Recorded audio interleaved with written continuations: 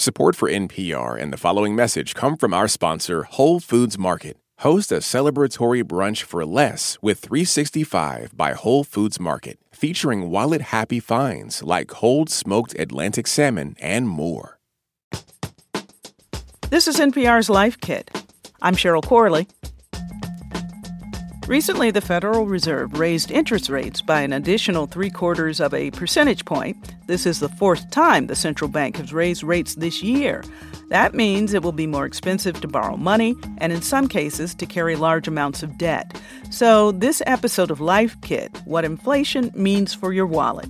To dig into what the changes in the economy mean for you, we have Michelle Singletary with us. She's a personal finance columnist for The Washington Post, and author of What to Do with Your Money When Crisis Hits, a survival guide. This message comes from NPR sponsor Progressive. What if comparing car insurance rates was as easy as putting on your favorite podcast? With Progressive, it is. Just visit their website to get a quote with all the coverages you want. You'll see Progressive's direct rate, and their tool will provide options from other companies so you can compare. Then just choose the rate and coverage you like. Quote today at Progressive.com. Progressive Casualty Insurance Company and Affiliates. Comparison rates not available in all states or situations. Prices vary based on how you buy. Support for NPR and the following message come from our sponsor, Whole Foods Market. Host a celebratory brunch for less with 365 by Whole Foods Market, featuring wallet-happy finds like cold smoked Atlantic salmon, mini quiches, organic everything bagels, and more. Plus, visit the floral department and jazz up your table with a beautiful bouquet of big, bright, sourced-for-good flowers. When the brunch has to be perfect and delicious, go to your local Whole Foods Market. Michelle Singletary, thanks for joining us. Thank you for having me. Michelle, the Federal Reserve recently raised interest rates by 0.75%. Can you talk a bit about what that means for everyday Americans? When the Fed raises rates, it impacts your ability to borrow. And so it's going to cost you more to get a mortgage. It'll cost you more to get an auto loan. If you have a credit card, it's going to cost you more if you are revolving that debt from month to month. So any borrowing costs could impact you when the Fed raises that rates, which means that you might not be able to afford that house or as much house as you want, or, a big car loan. If you're carrying credit card debt, you must try to do as best you can to get rid of it because it's going to cost you more. Mm-hmm. So people with these that may have a large debt load, how should they really approach paying off that debt? When it comes to your debt and which ones you should prioritize, I like the method where you start with the one with the lowest balance, the smallest balance. Now, in this environment where interest rates are higher, people are focused on that. But psychologically, if you can have a quick win, so you list all your debts from the smallest to the largest. Let's say you have a credit card balance of $1,000, but you've got a personal loan for 10. If you're picking away at that 10, even though it has the higher interest rate, you get defeated quickly. But if you can concentrate and get rid of that $1,000 debt first, it tends to energize you. It motivates you. And next thing you know, you are attacking that 10 like you've never attacked it before. Mm-hmm. There's also some good news, though, right? I mean, for example, if you have a savings account, a high-yield savings account that's going to earn more money annually, and perhaps higher interest rates will cool down inflation. Yeah, are there any benefits to this uncertain time? And if so, how do people take advantage of it? Yeah, so one of the benefits right now, and I've written about this in my column in the Washington Post, is that I-bonds, which they are indexed to inflation, so they're designed to keep pace with inflation, are paying a guaranteed, at least for 6 months, by the time you buy it, if you buy it by the end of October, 9.62%, so almost 10%. It is not a well-known savings tool. So it's I-bonds. You have to buy it through the government, treasurydirect.gov. You set up an account and you can by up to $10,000 per calendar year. And also, the thing about this is that because the economy is front and center in everybody's mind, I think people are concentrating on their money more, and that's a good thing. Even if you're not struggling, it's a good thing to look at your finances. If you're struggling, of course you already know things are tight, but perhaps there's some other things that you can do to weather this storm until we get through it. Just exactly what I was going to ask you about, because you recently put up a quiz on the Washington Post website to gauge if people are ready for a recession. Given all the talk about recession, what should people do to prepare for it? That's such a great question. I like to tell people that I act as if I'm in recession all the time. And people are like, well, that's kind of depressing. I was like, no, it's preparation. Because if you are always positioned that something is going to happen, you are always on alert on how to handle your money. And so one of the reasons why we did that quiz is that there are really three groups of people. And when you take the quiz, you'll end up in one of these three groups. There's people they're just struggling. Inflation goes up 1% and they are hurting. And so this group of people, I wanted to give them some tips on how to handle it, like budgeting. Look at your housing situation. Maybe you need to move in with someone or get a roommate. Or if you're a young adult, I know you don't want to hear it, but go back and live at home if you can. So that's the first group. And then the second group is, it's painful, but you're not going to lose your house. It's painful to pay more for gas, but you still can do it. And we wanted you to recognize that, yes, this is impacting you, but it's not as scary or dire as you might think. However, it is a wake-up call to save more. It is a wake-up call to get rid of that credit card debt that you've been keeping around. And then the third group is, you know what? You're okay. You've got plenty of savings. You've got a secure job. You're funding your retirement account. You're doing okay. Doesn't mean that you aren't feeling the anxiety of what's happening. But that group of folks, I want you to know, it's okay if you go ahead and take that vacation. It's okay if you continue to eat out. I'm not saying do anything that you can't afford, but if you can afford to do it, go ahead, while you also continue to watch your budget. If things change, you pull back. For some tips for people in each of those categories, but the folks who are struggling may feel that they've just done all they can do. What do you say to them? Yeah. We don't have a system in the United States that really is a great safety net. We do have public funds, but it's so hard to qualify for it because you could be doing just well enough not to get that aid. And I wish I had a clever answer. I don't. So all I do is try to tell them, let's look at your budget again. Let's look at your housing, because housing is the biggest part of people's budget. So if I could get you to move in with someone or take in a boarder, or perhaps you might need to move to a location that has better job opportunities. That's a big lift for some people, particularly if you're living in an area where you feel comfortable. So, and if you do qualify for aid, apply for it. Lots of people don't apply for aid because of the stigma. I was working with, during the Great Recession, I was working with a professional who had been making a six-figure salary.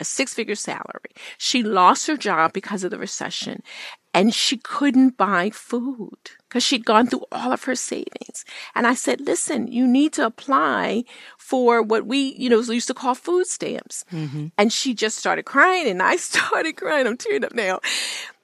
And I said, listen, I know you never thought you were going to be in this position, but you got to feed your kids. And so we sat there, we went online, and we applied for it. And she got it for the months that she needed. And when the recession started to clear up, I helped her find another job that was paying half of what she had been earning. And now she's back on top. She's got her job back. She's got a house now. And so she got through it. And can I say, for those who are listening, who are in that third group, those people who have extra, this is the time to reach and give. out of your extra. Help someone. Help unsolicited. And so if you are in the position to help, because to whom much is given, much is required. And I know we don't control the macro economy, but on a personal level, that's what you can do to help people who are in that first group who are struggling right now. So what do you recommend for folks who are facing things like inflation, but then they have a personal financial crisis? They lose a job, they get sick. And so how does personal finance look when you're facing not just a recession, but a personal crisis? Right. So you ask for help from the beginning. Oftentimes we get into a crisis and we retreat, and it's understandable, right? Sometimes we're embarrassed. Sometimes we don't know where to turn. And so first thing I tell people is when you do that, you lose a job, take an assessment. What do I have? What bills must I absolutely cover? And then everything else has got to go. And I know that, as a personal finance person, you never want to tell people not to pay a bill. But if you are in a dire situation, you got to cover the necessities, the roof over your head, the food on the table, the ability to drive to get to that job interview. And then if you've got credit card debt or some other bill that you can ask for a forbearance, do that. So one of the things that I found as I've been reporting about the downturn in the economy is that creditors tell me, folks, don't call them because they figure, well, I don't have the money. Why should I call them? And they're like, no, call me. Let me know that you can't pay me. And then oftentimes at the beginning of the pandemic, credit card companies and banks said, listen, we get you. We understand. You don't have to pay us for a couple of months until things get better. So the next thing you want to do is call your creditors and explain the situation. Call your landlord. I actually talked to landlords who says that they knew that the tenants were out of work, but they didn't call them. And, while they may not be able to keep you there forever, you'd be surprised at how often your creditors will give you a break if you just pick up the phone and call them. Yeah. Michelle, you have such empathy for people. I was wondering, is there anything that is keeping you hopeful? Oh, my goodness. You'll make me cry again. There are days where I feel despair. I'm just being completely honest. There are days where I worry about people so much. And because I can't, I don't have the money to give them. If I did, I would. And so I do get down some days. But then I remember history. And every recession ends. Every economic downturn ends. On average, recessions take about a year, about 11 months. Even the Great Recession was over in less than 2 years. Now, while we're going through it, it's tough, but they end. So historically, our markets rebound because they're strong. The underlying part of our economy is still strong. And so I say to myself, this too shall pass. And then I remember the lessons. And so oftentimes when things get better, we forget how bad they were. One of the hardest times it is for me to get people to save is when they actually have the money to save. And so I just hope that as people feel the pain of what we're going through, they remember it. So when we come on the other side, because we will, that you save more when you can. So that when the next recession comes, because guess what? It will. You'll be better prepared. That's Michelle Singletary, personal finance columnist for The Washington Post. She's the author of What to Do with Your Money When Crisis Hits, a Survival Guide. Michelle Singletary, thank you so much for joining us. Thank you again for having me.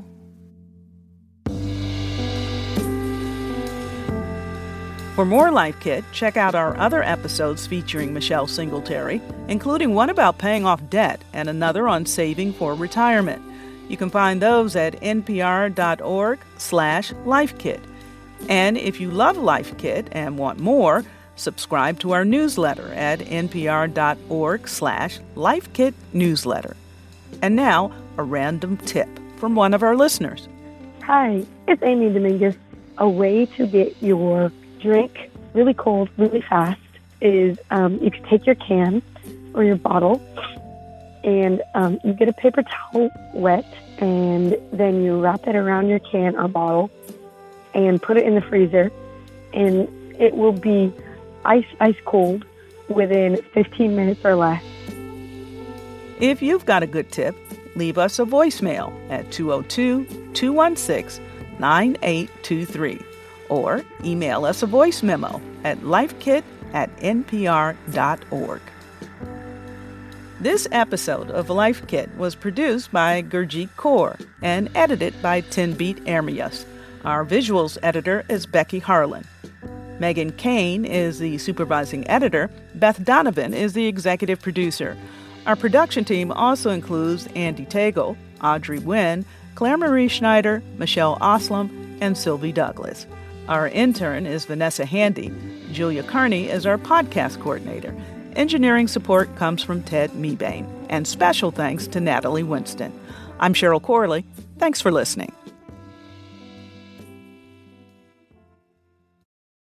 This message comes from NPR sponsor Charles Schwab with their original podcast, Choiceology. Choiceology is a show about the psychology and economics behind people's decisions. Download the latest episode and subscribe at schwab.com/podcast. This message comes from NPR sponsor, the Schizophrenia and Psychosis Action Alliance, working to shatter barriers to treatment, survival, and recovery so that people with schizophrenia can thrive. They're one of the few advocacy organizations focused only on schizophrenia and psychosis, and as a result, have a deep understanding of this brain disease. They actively partner with like-minded organizations to conduct research, improve access to resources, and empower individuals with schizophrenia and their families. More at wecanthrive.org. It's a high-stakes election year, so it's not enough to just follow along. You need to understand what's happening so you are fully informed come November. Every weekday on the NPR Politics Podcast, our political reporters break down important stories and backstories from the campaign trail so you understand why it matters to you. Listen to the NPR Politics Podcast wherever you get your podcasts.